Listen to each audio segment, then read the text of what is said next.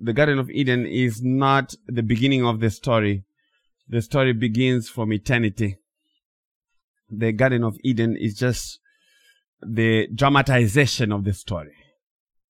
God begins to dramatize the salvation story in the Garden of Eden with the coming of Adam as the type of Christ, as a figure of Christ, as the one through whom Christ would be revealed to us the way that we understand the gospel. Adam did not sin because of an accident. That was not an accident. Adam sinned because God determined that he would sin. Because if Adam does not sin, you don't need Jesus. And if you don't have Jesus, you have no life. The only way that you can have life is if you are in Jesus and you possess the righteousness of Jesus. So in God's wisdom and plan and purpose, Adam had to sin, and praise God that Adam sinned. Because if Adam does not sin, you still have to stand on your own. And you can't stand on your own. You can only stand in Christ and what he has done. So that story God has been telling with Adam and Eve, Eve as a type of the church, as a type of you and I, and Adam as a type of Christ. So as Adam and Eve died because of what they ate from the tree, we also live because of what God has hanged on another tree, Jesus Christ. That's how the two stories are connected. Adam died and sin came through eating from this tree, and life has come also through the one who was hung on another tree, and we eat him, we partake of him that we may have life. So what is happening in the garden is not just a story, and because people don't understand the story of salvation, they make it about, oh, Adam was so bad. I actually had John Hagee say, oh, when I go to heaven, I'm going to kick Adam for bringing sin. Like, okay, if you go to heaven and you still are that angry, then you're in the wrong place. You can't go to heaven and be that angry as to kick Adam. But if you listen to a lot of preachers, they don't realize that everything that you find in the Bible is just a dramatization of Christ. So when you're reading it correctly, you always find the gospel, whether you're talking about Abraham and Isaac being Jesus Christ, being offered, willingly getting offered. And you see there was a ram that came that was caught in the thicket of the bush. And that thicket is the crown that Jesus had when he died. And that is the gospel that God is talking about in that story. Okay, so every one of those stories, whether you're talking about Joseph and his brothers, Joseph is Jesus Christ. King David is Jesus Christ. Solomon is Jesus Christ. All these prophets, they are Jesus Christ. All the kings of Israel, they are revealing to us something about Jesus. Okay, but because they are sinful men and women, you don't see Christ in them, but he's there. So that's one of the things that I would want to excite your spirits, because that is the nutrition, spiritual nutrition that you need in this journey. We are sojourning in the wilderness and you need to be fed. Okay? You need to be fed with the manna from God, Jesus Christ himself. And the teaching of his word, the teaching of his gospel is the word is our food and our drink. I don't know, we're done with the singing, right? We can always sing some more. I sang a lot of songs that she was supposed to sing. Being a sinner as she is, and being in need of grace, no charge shall be laid on her. God has justified her. Who shall bring a charge against God's elect? It's God who justifies, right? This morning, I don't have my time, but I bought this thing to bring it here to Hawaii. I never had this thing until this trip. Yeah. Yeah, this is a mobile pulpit. It goes everywhere. When we get done, remind me so that we can pray, particularly if anybody has any issues, any things that you just want us to pray about and bring before the Lord. And I'm going to be encouraging you. It's one of the things that we talked about last night. To experience the power of Christ, you need to pray. The shortest distance between you and heaven is your knees and the ground. We need to pray. We desperately need to pray. And when I'm talking about praying, I'm not talking about praying for 15 minutes or giving long prayers. I'm not talking about that. But to just have the sense of praying, when you begin to pray, even as you are driving, even as you are just cooking dinner or making breakfast, you are praying, you are talking to your God. It gives you amazing power, and God begins to teach you some things that you've never experienced before. You start seeing things that you've never seen before. You start experiencing some peace that you've never seen before. You start seeing things that you never were seeing before that have always been happening. Okay. So prayer is very, very, very important. And I've been stressing that a lot, that we need to pray. Jesus, the Son of God, was always praying. So we need to pray. So when we are done with our teaching, if you have any particular issue, anything that the Lord just brings to you to say, you need this, we're going to be praying about that. Okay? It's needful. Prayer is one thing that you can't fake. Okay? Because if you're doing it by yourself, no one is seeing you. So you can't fake it. But when you start doing it, you realize that it gets better and better and easier and easier. And the Lord just gives you so much grace to say, don't worry about, oh, my theology is not good. Look at blind Bartimaeus. His theology was perfect, and yet it was only, Son of David, have mercy on me. Sometimes that's all you have to say. Lord, help me. I don't have anything else. I don't know what to say, but help me, Lord. I need help. I just need help. Okay. So let us go before Him and ask for His blessing. Dear Heavenly Father, Lord, I pray, I come before you to honor your holy name, to acknowledge who you are as the Holy One who sits on the throne. Lord, we just praise your holy name, your majestic name, because you are full of glory and honor, even our Lord Jesus Christ, who died to save us from our sins. Lord, I pray that Christ would come and show himself to his people, that he will come and show himself as the pierced one, the one who was raised on the cross, but not only that, but the one who entered into the grave for 3 days and 3 nights, but not only that, the one who overcame death and resurrected. And not only that, the one who rose and is now seated at the right hand of God in glory. Lord, may you cause your people to see him for who he is. May you come and speak to them where they are. You know what they need to hear. You know what they need to hear, that they may hear from you. May you teach us this morning, Lord, I pray. In Jesus' name, amen. Mark, wrong sermon. Okay. One time at our previous church that we used to go to, I was supposed to preach. We used to live 45 minutes away from our church. And then I was supposed to preach. It's 15 minutes before I'm supposed to start preaching. I realized I forgot my sermon at home. And then I get in the car, I try to drive, and I realize it's 90 minutes at the best. And we are supposed to be closing church service to go home by the time that I come back. So I went into the basement of the church and I just started praying and said, Lord, help me. I am so in trouble. And I went and read Romans chapter 4, and I preached from Romans chapter 4. And it was one of the best sermons that I ever preached at that church. A sermon that I prepared like 15 minutes before. I didn't even preach the one that I had written down. Okay.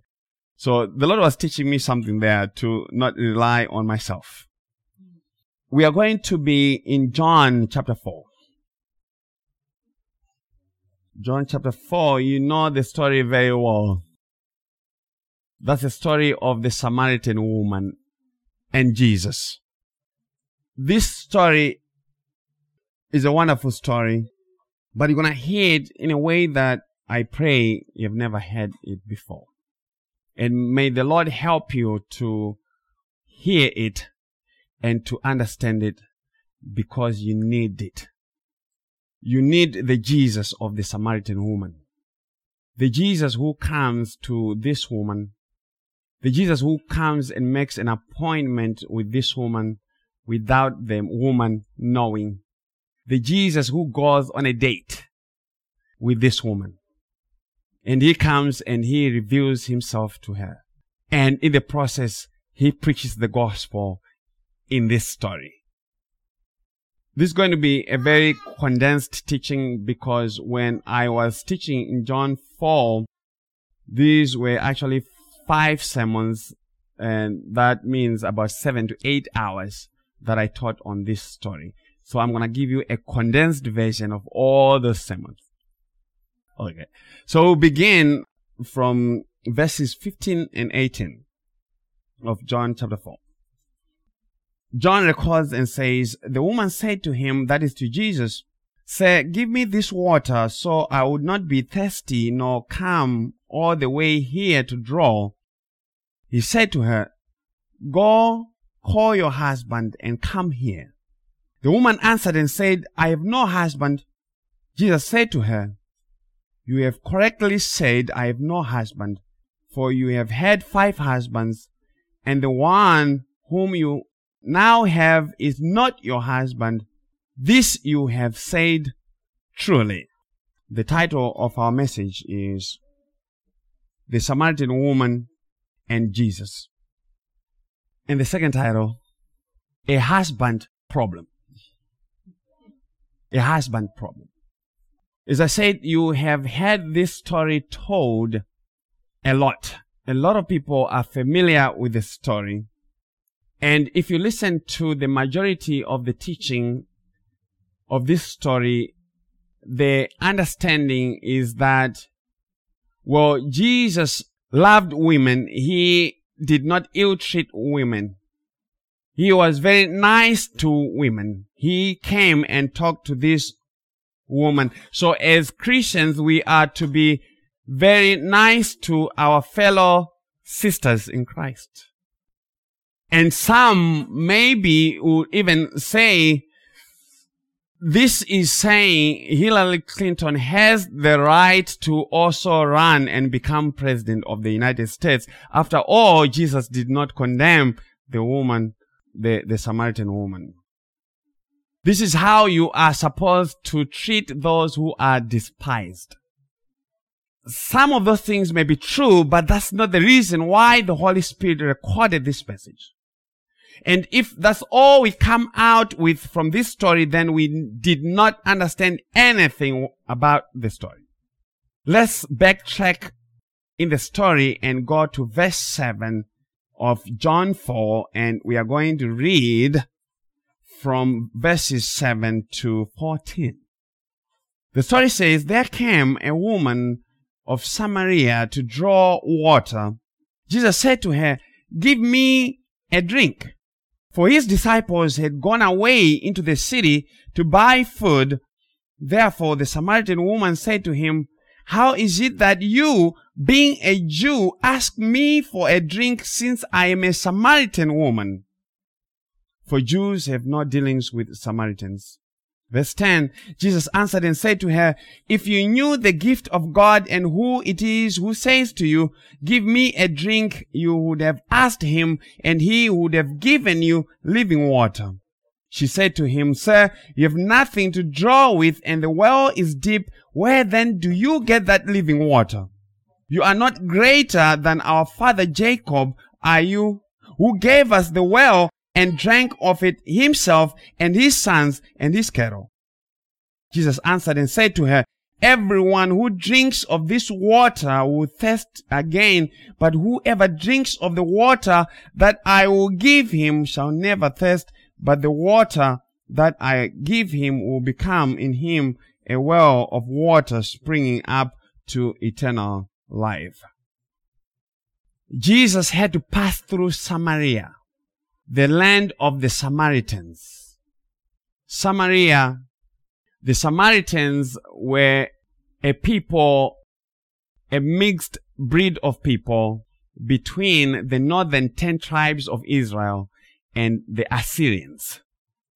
And Jesus has to pass through Samaria, this place of the despised, because he had an appointment with one of his own.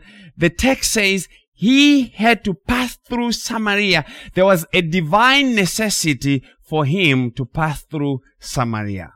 There was no other way. He had to pass through Samaria. Why? Because God is the God of appointment. He's the God of appointment. No one meets with Jesus unless God has set an appointment for them with Jesus.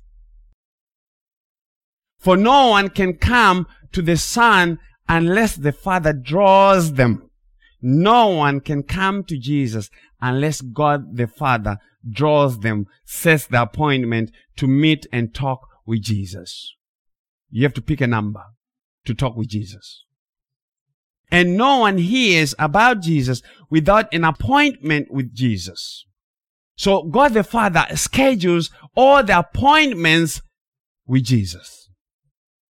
And if Jesus has an appointment with this woman, she has to be at the place of appointment. She has to be at the well at the time that she has to meet with Jesus.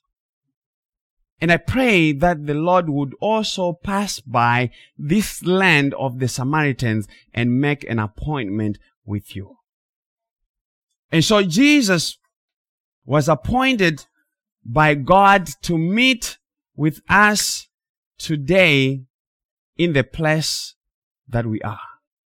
If we are talking about Jesus, it's only by appointment. We don't just get up and say, oh, today is boring. I don't have anything to do. Let me see if I can make an appointment with Jesus. It does not work like that. If we are here, it's all because he has already made the appointment. So it is he who draws his people to the place that he intends to meet with them so that he may reveal himself to them.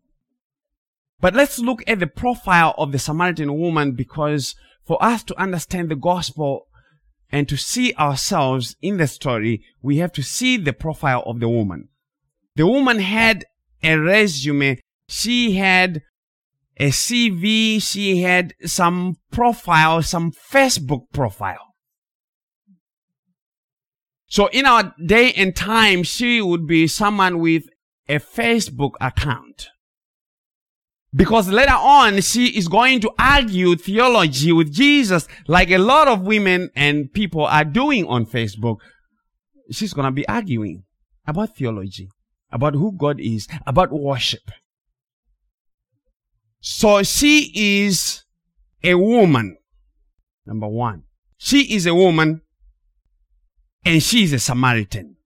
That's a double whammy. That's bad. That's a bad resume for her. She's a woman and she's a Samaritan. She was from a mixed race of people, as I said, between the Assyrians who had conquered the northern 10 tribes, also called the Northern Kingdom. And because they were a mixed race of people, they were treated as inferior people by the Jews. But because of their history, they also believed in the Pentateuch. And the Pentateuch are the 5 books, the first 5 books of the Old Testament. So they have that history of the Old Testament. They hold to the writings of Moses. they traced their ancestry back to Abraham, Isaac, and Jacob, just like the Jews.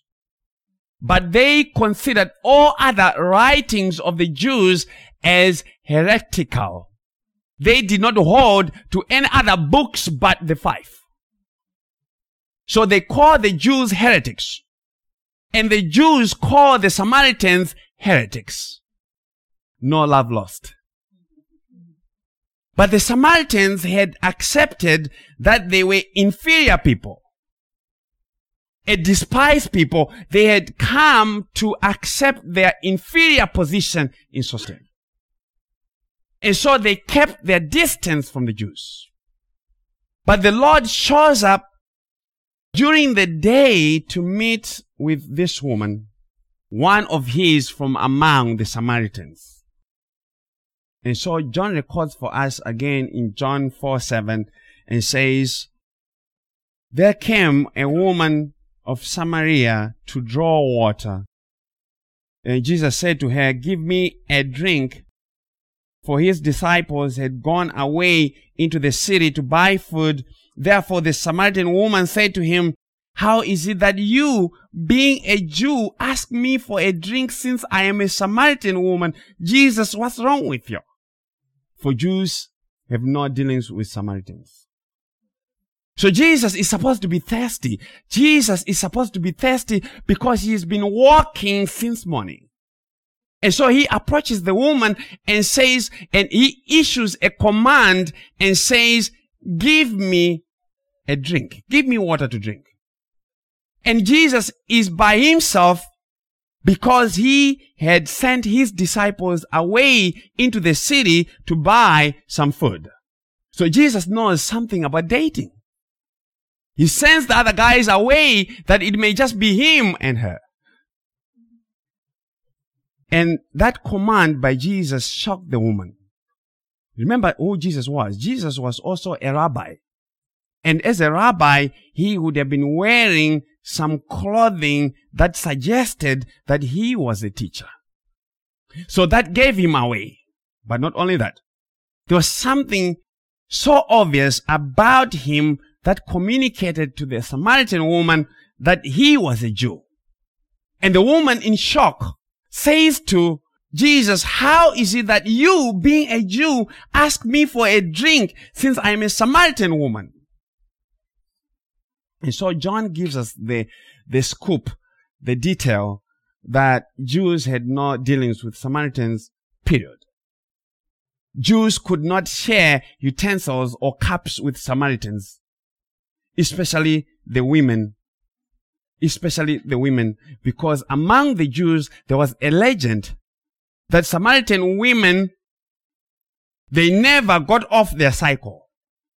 And therefore, according to the law, if you were always on your cycle, you were always unclean.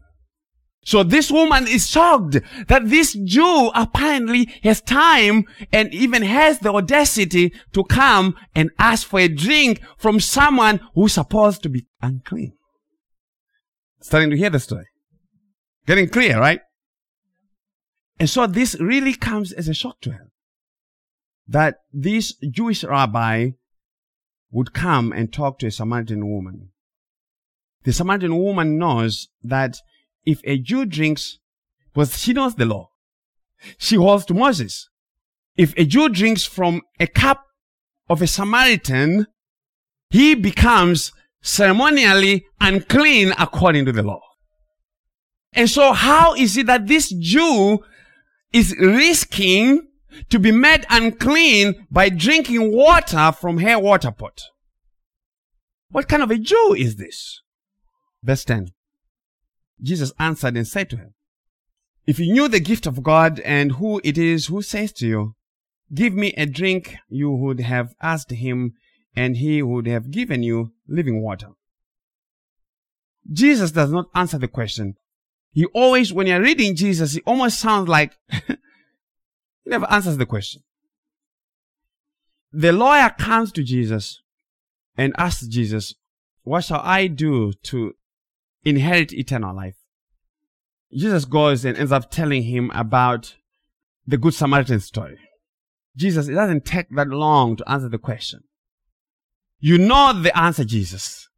The man has come to the right person. You could never come to the right person more than anyone would come to Jesus and ask Jesus about salvation. You are talking to the right person and you are asking the right question. What shall I do to inherit eternal life? And then Jesus almost sounds like he's not even answering the question at all. So listen to what Jesus says. If you knew the gift of God and who it is who says to you, give me a drink, you would have asked him and he would have given you living water. So Jesus has used the first command to draw the woman into his own question.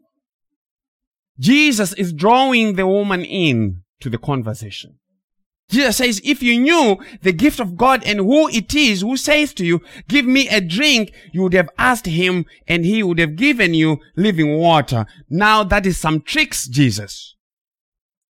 That is some serious dating skills. I'm not even kidding. Jesus has a big bag of tricks up his sleeve. He is the one who came looking for water to drink. So how is it that before he even gets the water, he is already asking her to ask him about his own water? Jesus, you were the one who came looking for water to drink. So how is it that I have to know you, I have to know who you are to get your water? Why don't you just drink your own water? You're thirsty. You do not know me, you don't know who I am, and you haven't had the water that you asked me. And yet you're already changing this thing, confusing me. But see what Jesus is doing. Jesus used the water to draw her attention, to draw attention to the woman and to turn around the conversation. Jesus wants to turn around the conversation. Jesus knows something about dating. I told you this is a date. And Jesus is going to get his woman. Jesus wants her to be interested in his own water that he brings. But that water does not simply come. The giving of that water is tied to the identity of Jesus. He's not just going to give you the water. He says, if you knew. So the question is, I want you to be curious about who I am. If you knew the gift of God and who it is who says to you, give me a drink, you would have asked him and he would have given you living water. So there's a gift of God, but this gift requires that one knows who it is who says to the woman, give me a drink. So Jesus says the giving of his water is tied to his identity. To his identity. The identity of the giver is very important. And once she knows the identity of the giver, then she can ask for the gift. So the identity of Christ is very important testimony in salvation. Anyone who denies the identity, the person of Christ as the Son of God, as the Christ, as the Son of David, cannot get the water. So all these denominations who deny the identity of Christ cannot ask for the water. And the water is salvation. The water is salvation. And Jesus says, without coming to a proper conclusion of who I am, there's no way that you can have my water. Jesus talking to the disciples, he said, who do men say that I am? And the disciples said, some say you are John the Baptist, others say you are Elijah, and yet others, you are Jeremiah, and some say, or one of the prophets. And Jesus did not even say anything to that. He did not say, oh, they were wrong, or he did not say, oh, they were close enough. Jesus does not want close enough. Jesus said, but who do you say I am? Who do you say that the Son of Man is? Who do you say? And Peter says, you are the Christ, the Son of the living God. And Jesus did not say, oh, Peter, you are so good. Your mother taught you well. Jesus says, "Blessed are you, Simon Bar-Jonah, Simon, the son of Jonah. You are blessed because flesh and blood did not reveal that to you, but my Father who is in heaven." So the blessing of the gospel is the revelation of the identity of the person of Christ. The best words that will ever come out of a mouth between now and death and eternity is Jesus. That's the only name. That is the best thing that you can ever say at any point in time. There's nothing important that you've ever said that is more than Jesus. Jesus. If you have the wrong Jesus, He'll give you the wrong water. He will give you some distilled water, maybe some Gatorade, but not the living water. Why? Because the giving of God's gift is tied to His identity and the confession of it. You have to confess Jesus Christ as the Son of God.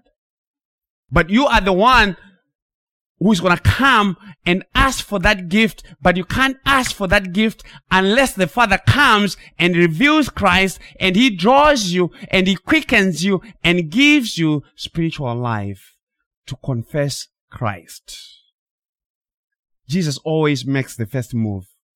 So both the revelation of the giver and the gift are in God's hands and not the woman. The woman is clueless. No man or woman or child can just decide to know Jesus. But once you know who He is, you can't help but ask Him to have His water. Lord, may I have your water? Listen to verse 11. The woman's response. She said to him, "Sir, you have nothing to draw with, and the well is deep. Where then do you get that living water?" The woman has a misunderstanding. A misunderstanding. She is confused. She is operating in the flesh. But she is not the only one. Nicodemus has been there before with Jesus.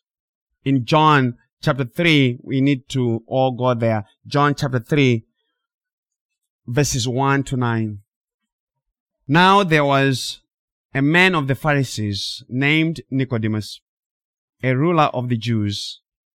This man came to Jesus by night and said to him, "Rabbi, we know that you have come from God as a teacher, for no one can do these signs that you do unless God is with him."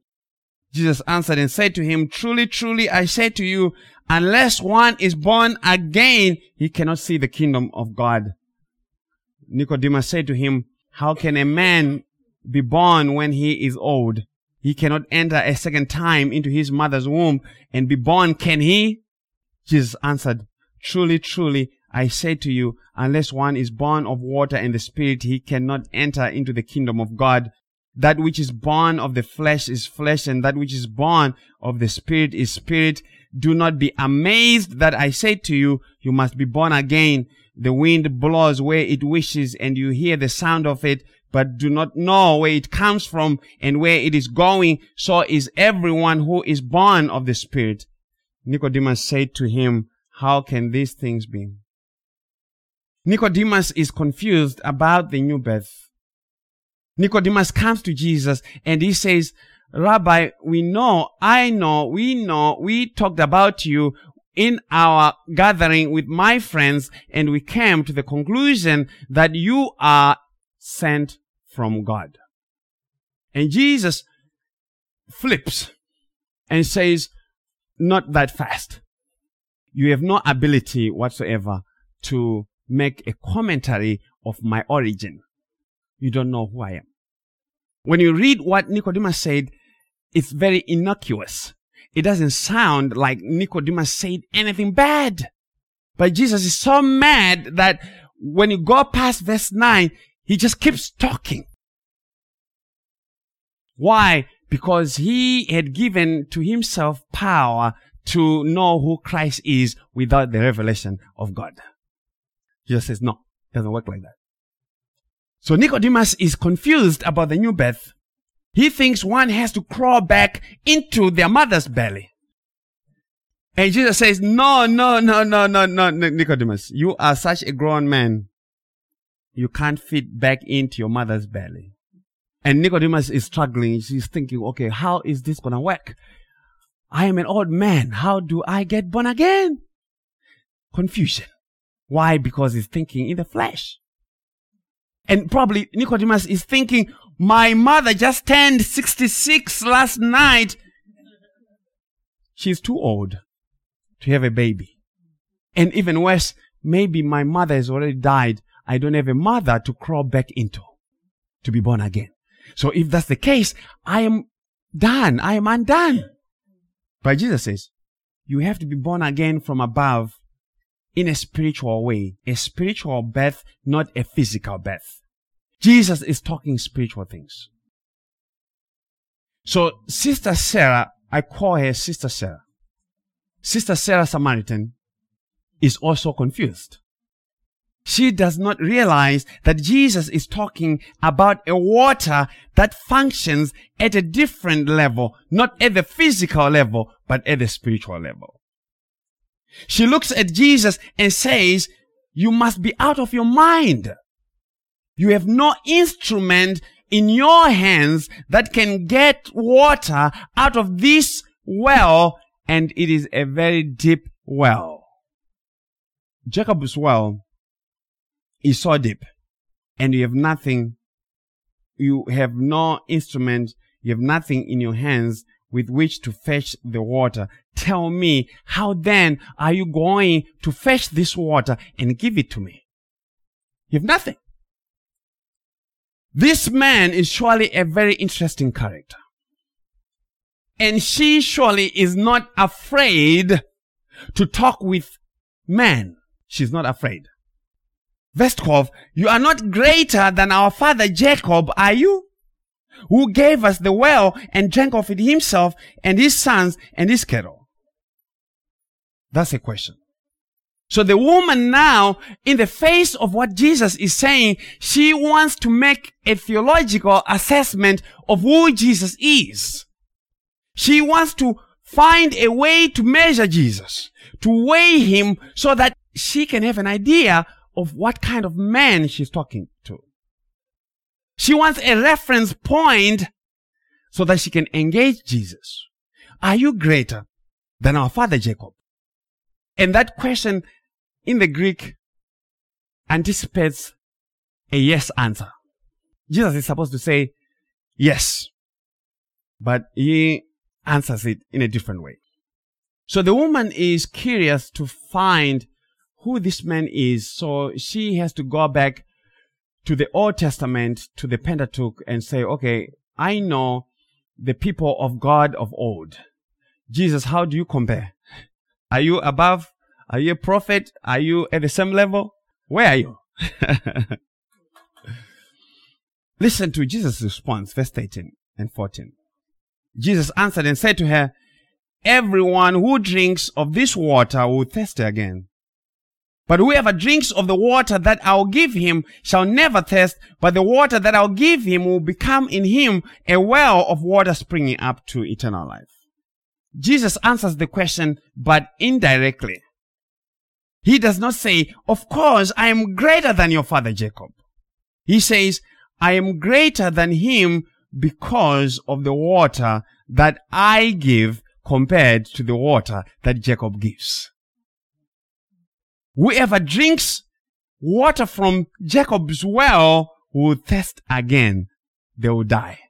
And if they thirst again, they shall never have life. And if this is the only water they have to drink, there's no hope for them. Because they have to keep coming and coming and coming and drinking, but never be able to quench their thirst. They can never satisfy the need for righteousness. It's a gospel question and a gospel answer. This water is inferior, and because it's inferior, I am greater than Jacob. Because I give water that functions at a higher level. Okay, so do you want to know how great I am? Look at the water that I give. And only God can give this water. And I am telling you, if you have ears to hear, that I'm God.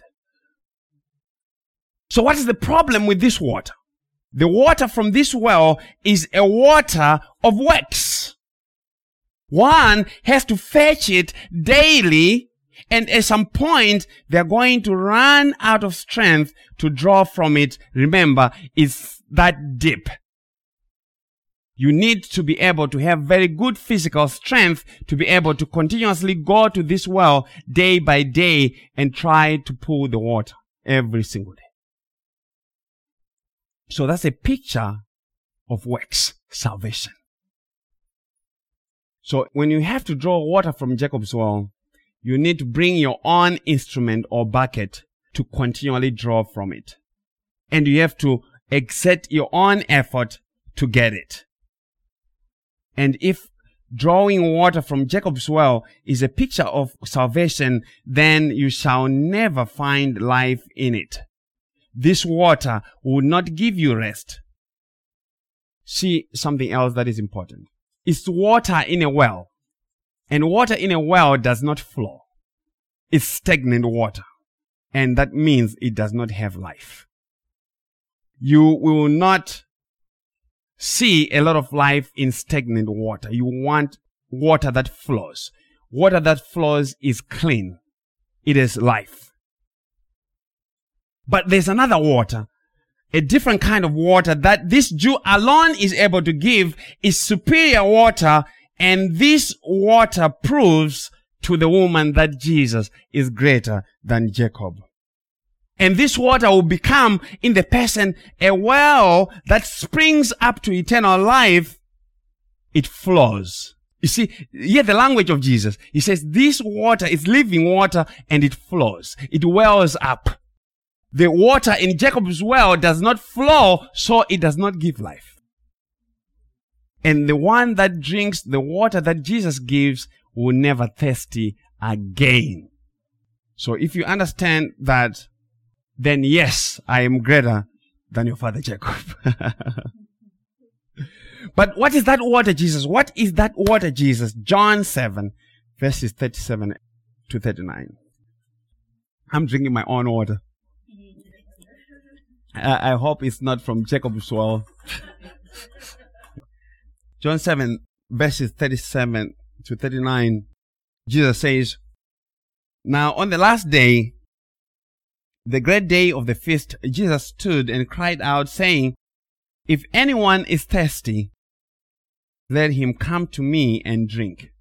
He who believes in me, as the scripture said, from his innermost being will flow rivers of living water.' But this he spoke of the Spirit, whom those who believed in him were to receive, for the Spirit was not yet given, because Jesus was not yet glorified." Jesus had not yet been put on the cross. Because the Holy Spirit is the promise of the new covenant. It's part and parcel of the blessings that we have because of what Christ accomplished in his life and his death. So what Jesus is saying is the Holy Spirit will be given to his people, and he will provide continual satisfaction. He will give rest to God's people, all those who thirst because of their sin. And Jesus is saying it is he alone who gives the Holy Spirit, because Jesus is the Messiah, and it is the function, the job of the Messiah to give the Holy Spirit. Benny Hinn does not give the Holy Spirit. There's no man who can give the Holy Spirit. Jesus alone is he who gives the Holy Spirit. And so the woman begins to get very intrigued by this water. And now she has to have it. She has to have it. She is thirsting for it.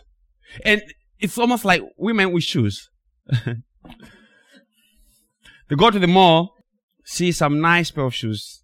Like, I got to have it. I'm going to charge you the card. It doesn't matter. So she has to have the water.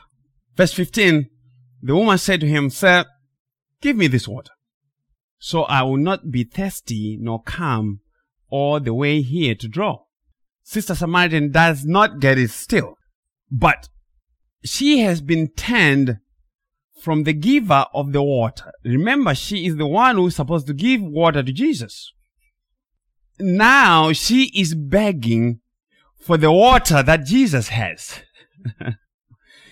Remember what happened at the beginning. Jesus comes, he's thirsty, he says, "Give me water to drink." Jesus does not get the water.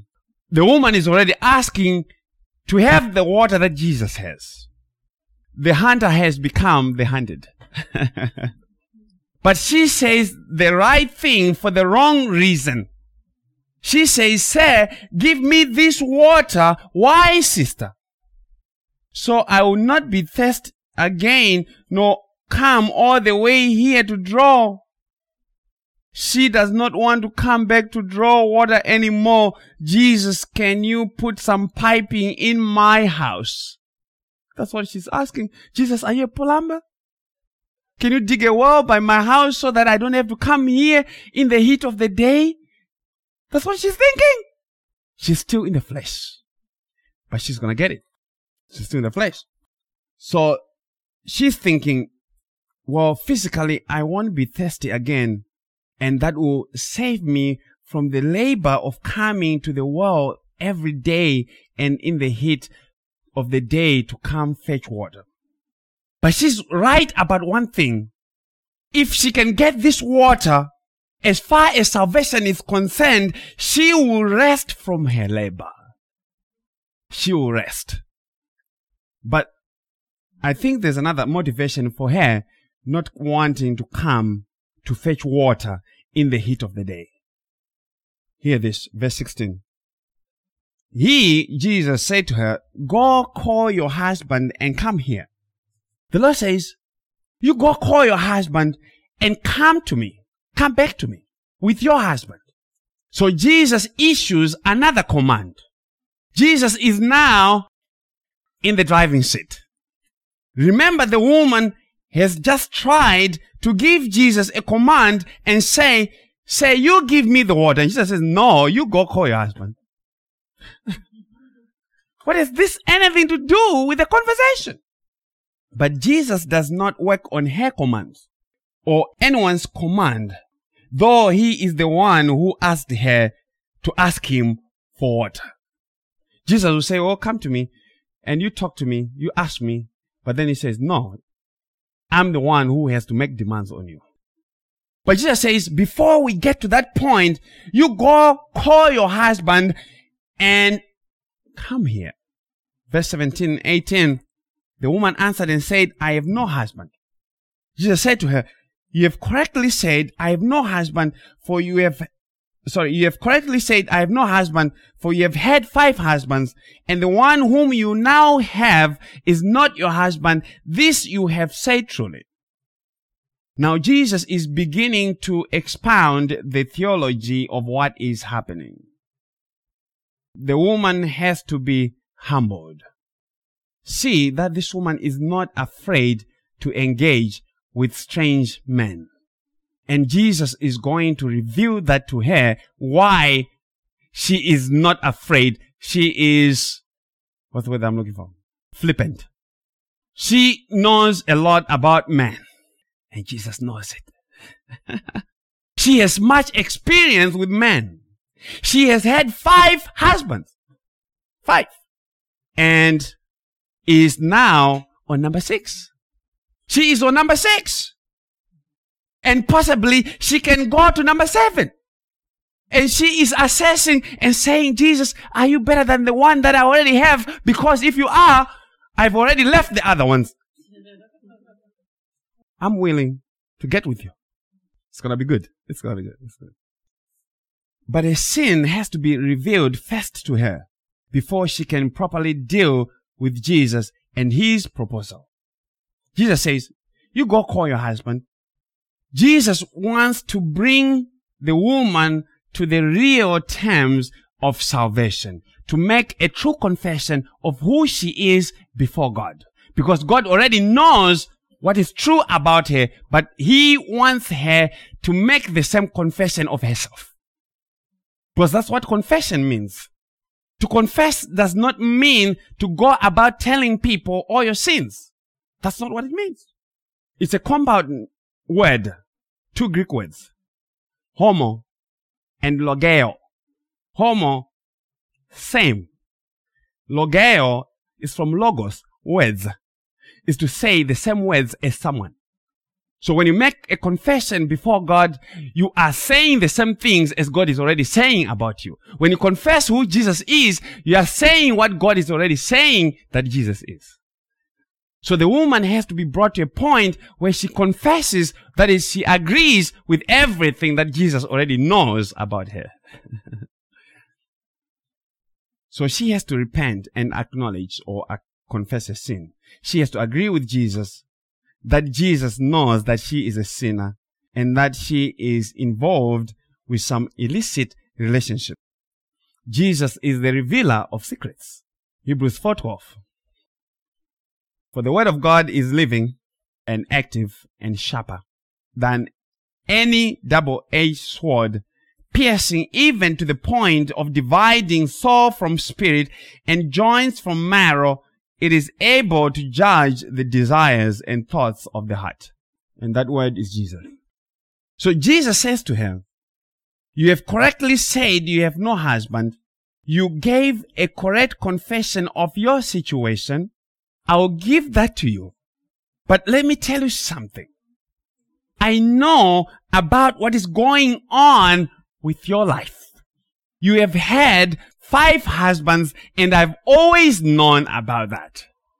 And the one you currently have is not your husband.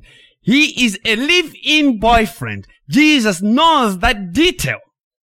This you have said truly. So Jesus confirms and testifies that the testimony of her sin situation is true, and that impresses him, because anyone who tells the truth before God will always be saved. The reason why men are not coming to Jesus is because they think God does not know about their sin.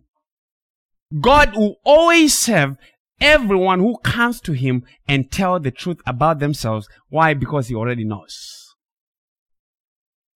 He already knows. You can't hide anything from him. And he even knows it better than we do. So Jesus knows all this debt about the woman. But he did not make much of it as we would have made it. Jesus already knows that she has an appointment with this woman. Imagine if it were you going and meeting with someone, some appointment at work, a woman who has this kind of issues, and you're in your car, on your phone, with your girlfriend, you're already telling them, oh, I'm meeting this woman. Oh, girl, your life is so bad. She is on her 6th husband. That girl is so bad. Jesus knows all these things, and he's quiet. He's quiet about it. Because he's gentle Jesus. Come to me, you who are weary and heavy laden, and I'll give you rest. He knows. And the church of today would have condemned such a one and sent her to hell already. But not Jesus. Not Jesus. But there's more to this story that is uncovered here. We haven't even gotten to the beautiful part of this story. We're working the details. Because we need to work the details. And this is why people don't understand the gospel or don't love the gospel, because they never find the glory of the finer details that God drops in there for us. So if you go too fast, you miss a lot of glorious things. Okay? Why did Jesus reveal that scoop about the woman? The woman is a sinner, but her sin found expression and sought to find satisfaction in changing men like shoes. That was the way that a sin manifested itself. Men were hating. If she saw a man, she's like, he's cute. He's cute. Our sin will find expression in some particular weakness. Some more obvious than others. But Sister Samaritan knows about men, and that is why she's pulling all the kinds of theological punches with Jesus. And let me tell you something, some other scoop. Sister Samaritan was also a very beautiful woman. How do I know that? You can't, in this time and culture, just be changing men like that. Can't do it. Unless she was gorgeous. She's a beautiful woman. And I think she was probably middle-aged.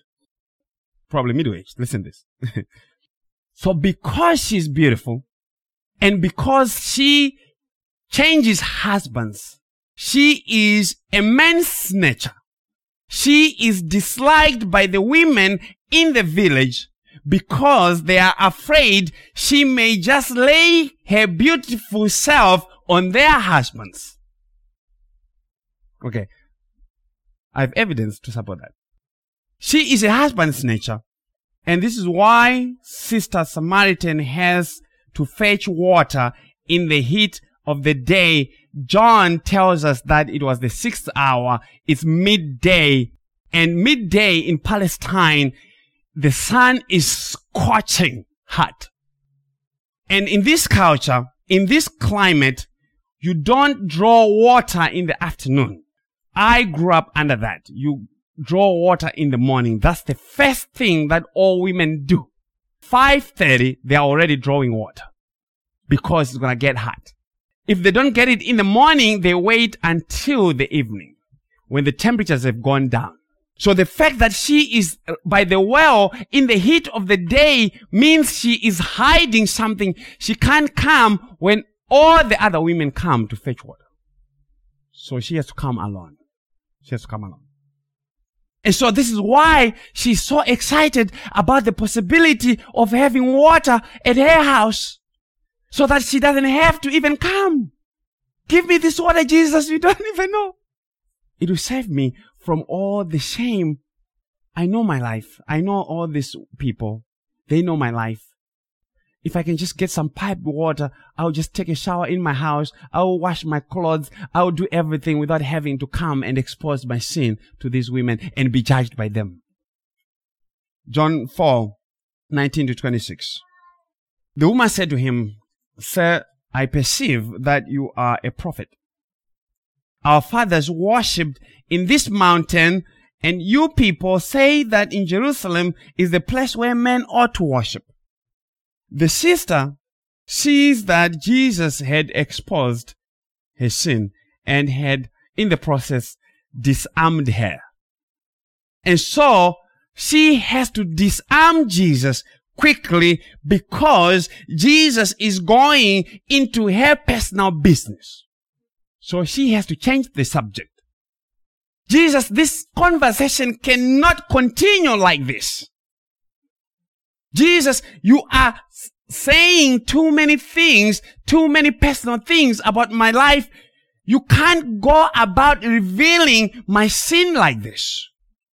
Let us change the subject. Let us change the subject. Let us have a theological argument and leave my life alone. That's what she's saying. And by the way, I have a better subject for you and I to discuss since I perceive you may be a prophet. Let's talk about those things. Since I'm a prophet, let's argue theology. Let's not talk about my personal business. That's what she's saying. We have some unsettled theological issues. I perceive you're a prophet, so let's get to worship. Those are more important, Jesus. Worshipping is more important than talking about me at this point. So she says, verse 20, our fathers worshipped in this mountain, and you people say that in Jerusalem is the place where men ought to worship. What do you have to say about that, Jesus? This is a controversial subject that is supposed by the woman to take away the steam from Jesus. Okay? Listen to verse 21-25. Jesus said to her, Woman, believe me, an hour is coming when neither in this mountain nor in Jerusalem will you worship the Father. You worship what you do not know. We worship what we know, for salvation is from the Jews. But an hour is coming, and now is, when the true worshippers will worship the Father in spirit and truth. For such people, the Father seeks to be his worshippers. God is spirit, and those who worship him must worship in spirit and truth. The woman said to him, I know that Messiah is coming, he who is called Christ. When that one comes, he will declare all things to us. Jesus said to her, I who speak to you am he. Jesus says, woman, you are religious. I give that to you. You are such a religious woman, but you worship what you do not know. And there are a lot of people who are worshiping, but they know not what. So just the exercise of religion does not mean that one knows what they're worshiping. Even in the church, Jesus says the Father is seeking those who worship him in truth. Christ is truth. And in spirit and by the power of the Holy Spirit. And Jesus says worship is not about this mountain. It's not about this church building.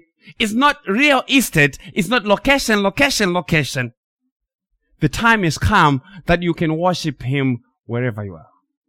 As long as you do it in truth and in spirit. It's not about location. It's about truth. It's about the Holy Spirit. You worship in ignorance. True worship comes from the Jews, comes from me. Oh, by the way, Jesus is saying you Samaritans are heretics. You're heretics still. So Jesus does not relent on the argument.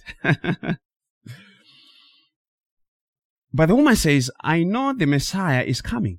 And when he comes, he will declare, he will reveal all things to us. And Jesus said to her, I who speak to you am he. How did the woman know that the Messiah is coming? In Deuteronomy 15, I believe, 15, verse 15 to 18, God says to Moses, or Moses says to the children of Israel, God is going to raise another prophet just like me. And to him you shall listen. So all of the descendants of Abraham, Isaac, and Jacob, they know that there's a prophet that is going to be raised of the likeness of Moses. So she knows that. She knows that that's the Messiah. So that is why she is asking and saying, where are you, Jacob? So that I may know. Okay. So she says, I know that the Messiah is going to come and he will declare all things to us. And Jesus says, the one that is talking to you is he. And this is the only recorded time in the Bible, in the ministry of Jesus, that Jesus clearly said to someone, he is the Messiah. To this woman who is deep in her sin. Do you see something else that is very curious? With the Samaritan woman, Jesus is very patient. He is actually having a conversation. With Nicodemus, the conversation did not go that far. It did not go that far. Nicodemus was not given much to talk about. Jesus has a back and forth with the woman. With Nicodemus, it's a monologue. Jesus is just firing and firing and firing at him. Okay. The disciples return during the conversation between Jesus and the Samaritan woman. Verses 27 to 30. Let's hear that. At this point, his disciples came and they were amazed that he had been speaking with a woman. You see, just the fact that he was speaking with a woman, the disciples are Jews. They're like, what? He's speaking with a woman? And yet no one said, what do you seek, or why do you speak with her? So the woman left her water pot and went into the city and said to the man, come, see a man who told me all things that I've done. This is not the Christ, is it? That is another of the questions where the anticipated response is yes. They went out of the city and were coming to him. So this is what has happened. Jesus has come to this woman and he has progressively revealed himself to the woman in the conversation. Jesus did not come and say, I am the Messiah, believe in me. He came with the water. He came to where the woman was and raised her up to where he wanted her to go. When the conversation started, Sister Samaritan called Jesus a Jew. This is all she could tell by her eyes. Jesus begins to talk. She begins to experience some spiritual awakening. She realizes he may be a prophet. Are you greater than our father Jacob?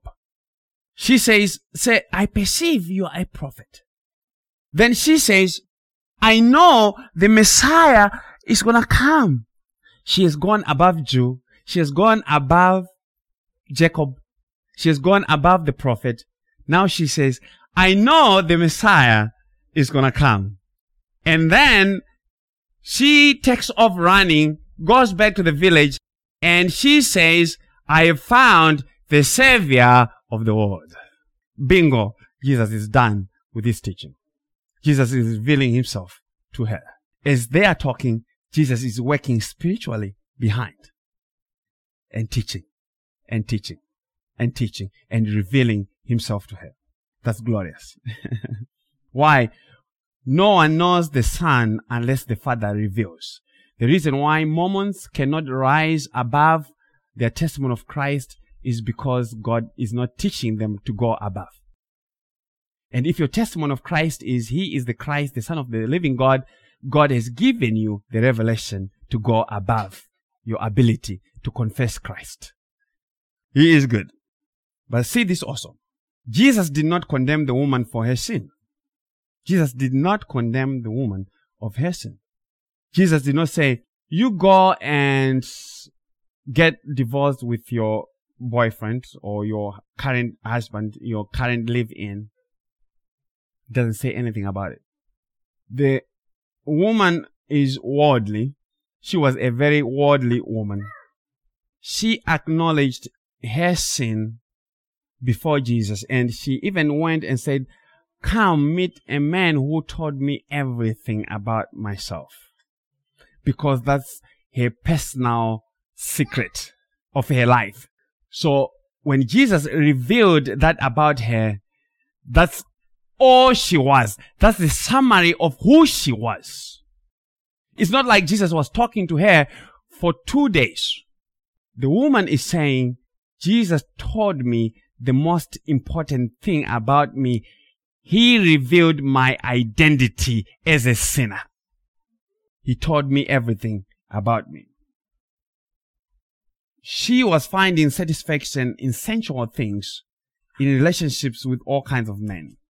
She was unlike Nicodemus, who had prestige. Nicodemus was a ruler of the synagogue. He was a Pharisee, which means he was a self-righteous man. Nicodemus was very powerful, very educated, and a very wealthy man, because Nicodemus was a Greek name, and only highly affluent Jews were called by Greek names. So Nicodemus is highly educated, he's so powerful, he has so much influence, and he's a Pharisee, so he's self-righteous. And that is why he was so polite when he came before Jesus. And Jesus says, that does not count. You can't come to me and be polite and think that is all. So when Nicodemus came to Jesus by night, coming to Jesus by night was a testimony of who Nicodemus was. The darkness that is in Nicodemus. That will be a sermon for some other time. But it's a very important sermon. Why Nicodemus came at night? Because when you are reading the book of John in the opening, it said, and darkness did not comprehend it. Darkness. So when you look at Judas, he betrays Jesus at night. The night and the darkness are themes in the book of John that he now is illustrating in the life of Nicodemus, in the life and how Jesus was betrayed. So it's another gospel theme that will be worked out some other time. But Jesus says to Nicodemus, you are just a sinner, as evidenced by the fact that you are coming to me in darkness. Okay? And your assessment of me is beyond your pay grade. You have no ability to make that kind of assessment of myself. But with Sister Samaritan, the Lord was very gentle and gracious. She has nothing going on for her. She was deep in sin, and she could anytime be looking for another man, she's not stopping. For she is in the man business. And if she could find a better one, she will go with that one even today. Okay. And on this day, she has found some very interesting men. This man is very intriguing. He knows everything about her, and women like that.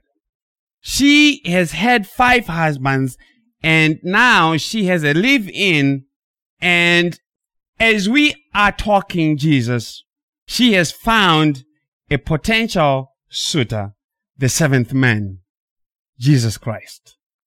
7 in Hebrew is the number of perfection, is the number of completion. In this man that she has found at the well, she has found her perfection.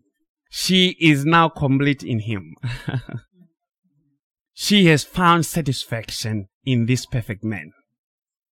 She has found her all and in all. And because she has found Jesus, she is not ashamed to run to the village to tell her friends and family about this new man, another man. And they're thinking, another man? They are not surprised that she is bringing another man because she's in the man business. But she found a perfect one. This is the one that she has been looking for. This is the man that she has been seeking for all her life. And if she can find a better man, she will tell them about it. She is ready to get the next best man, the number 7 man, the perfect man. But at number 7, she has to stop. At number 7, she has to stop. Because all who find their best man will get married to him.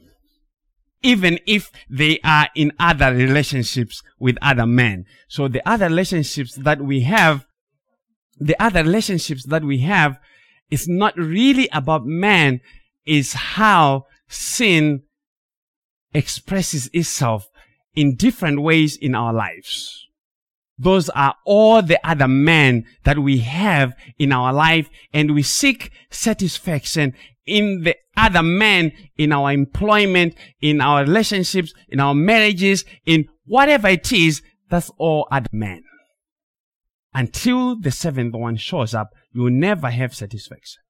You got to get the 7th man, the perfect one. Verse 27, 28. You're almost getting done. At this point, his disciples came, and they were amazed that he had been speaking with a woman. Yet no one said, "What do you seek?" or "Why do you speak with her?" So the woman left her water pot and went into the city and said to the man, "I found the Messiah," or something. I did not quote verses 29. Okay, that's fine. So she left her water pot and went back into the city and told them that he had met this man who had told her everything about her. So the woman so excited about Jesus that she left her water pot behind with Jesus. What is that water pot? The water pot was an instrument of her daily labor to fetch water from Jacob's well. Her water pot was an instrument of her laboring to find water that quenches thirst. Her water pot was a picture of her effort of salvation by works. And all those who find this 7th man, the perfect man, Jesus Christ, they leave their water pots with him. You have to surrender all your works of self-righteousness and live it with Jesus. Live it with Jesus. The water pot is the instrument of her laboring. She has been laboring and coming in the heat of the day, and now she leaves her water pot with Jesus.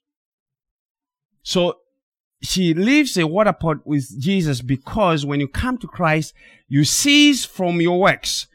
You have entered into his rest. And because you are complete in him, he is all in righteousness. He is all in sanctification, in redemption, in anything relating to acceptance by God. He is all and in all. And so, my brethren, you also leave your water pot with Jesus. Leave your water pot with Jesus. The Lord says in Matthew 11:28-30, they say a promise is a comfort to a fool, and the extension of that is when a preacher says, "Oh, we are finishing," and if you believe that, it means you're a fool too. Matthew 11:28-30. We're almost done, just right here. Jesus says, "Come to me." Matthew 11:28-30. "Come to me, all who are weary and heavy laden, and I'll give you rest." The question that we've asked is, did the woman get rest from her works of self-salvation? She did. If you meet with Jesus, you're going to have rest. If you have a date with Jesus, you're going to have rest. "Take my yoke upon you and learn from me, for I am gentle and humble in heart, and you find rest for your souls." Did she not get rest for her soul? She did. "For my yoke is easy and my burden light." My burden is light. Is his burden not light? Salvation by grace is a burden so light. Because you bring nothing. You leave your water pot. You don't carry anything to Jesus. You come and rest in the finished work of Jesus Christ, and God gives you freely the righteousness of Christ. And you stop working. You enter into his rest. You stop pulling your own wagons of trying to be good, of trying to be righteous before him, of trying to please him, of trying to be accepted. And God says, you don't have to do that, because I'm already pleased in my Son. And because you are in my Son, I look at you through my Son. But one more thing before I finish. At the opening, the Lord said, the Lord had sent the disciples to go get some food. Get some food to eat. And whilst they were gone, he came and asked the Samaritan woman to get him some water to drink. But when you read the conversation, the woman never got to give Jesus water to drink. And Jesus never ate the bread that the disciples brought. He did not drink the water. In both cases, he's the one who commanded for them to go get food. And he's the one who came and commanded for water. But he never drank or ate what was brought to him. Why? Because Jesus is the giver of water. Jesus is the giver of the bread of life from heaven. He is not eating or drinking what you give him. You eat and drink what he gives you. So he did not eat and he did not drink. Listen to John 6:50-55. Jesus said to them, "Truly, truly, I say to you, unless you eat the flesh of the Son of Man and drink his blood, you have no life in yourselves. He who eats my flesh and drinks my blood has eternal life, and I'll raise him up on the last day, for my flesh is true food, and my blood is true drink." So Jesus did not drink the water because it is not he who needed the water. Jesus is the giver of the water. Jesus did not eat the bread. He is the giver of the bread, because salvation is of the Lord.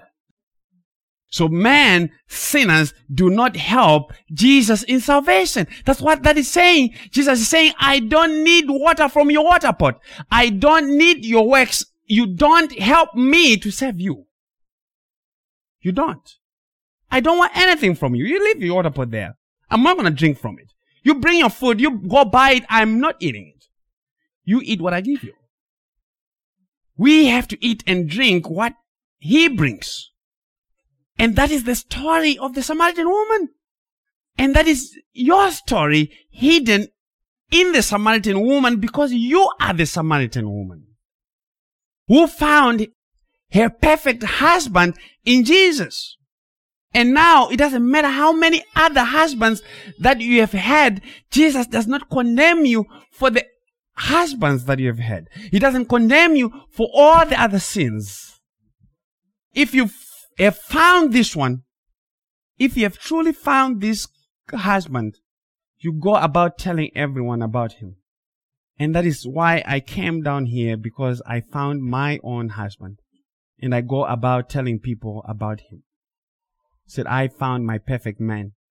I too were living the same life of the Samaritan woman, and there's no one accepted. In one way or the other, that's your testimony, the Samaritan woman. But when you have found your husband, you can't help but go and tell others what Jesus has done for you. And that's the gospel of grace. Amen. Let us pray. Heavenly Father, Lord, we bless your name this afternoon. Thank you for your Son, the seventh man, the perfect man, Jesus Christ our Lord, who came having made an appointment to meet us at the well, at the place of our laboring in sin, at the place of our shame, and coming and revealing himself to us and giving us his water. Water not from Jacob's well, but the water that he alone is able to give. The water that springs up into eternal life. The Holy Spirit. And Lord, I pray and thank you that you caused us to leave our water pots with Jesus. That we may run and tell others about what he has done. Him who came and taught us everything about us and revealed our sin and yet did not condemn us. Lord, we just praise you for your kindness and your grace in all things. I just pray for these that you gathered here this afternoon, that you cause them to remember this teaching, that they may see themselves in the Samaritan woman, but not only that, that they may see themselves married to Christ. Because that's the only marriage that lasts. Help me, Lord Jesus. Help your people. May you keep them from stumbling. We pray in Jesus' name. Amen. All right.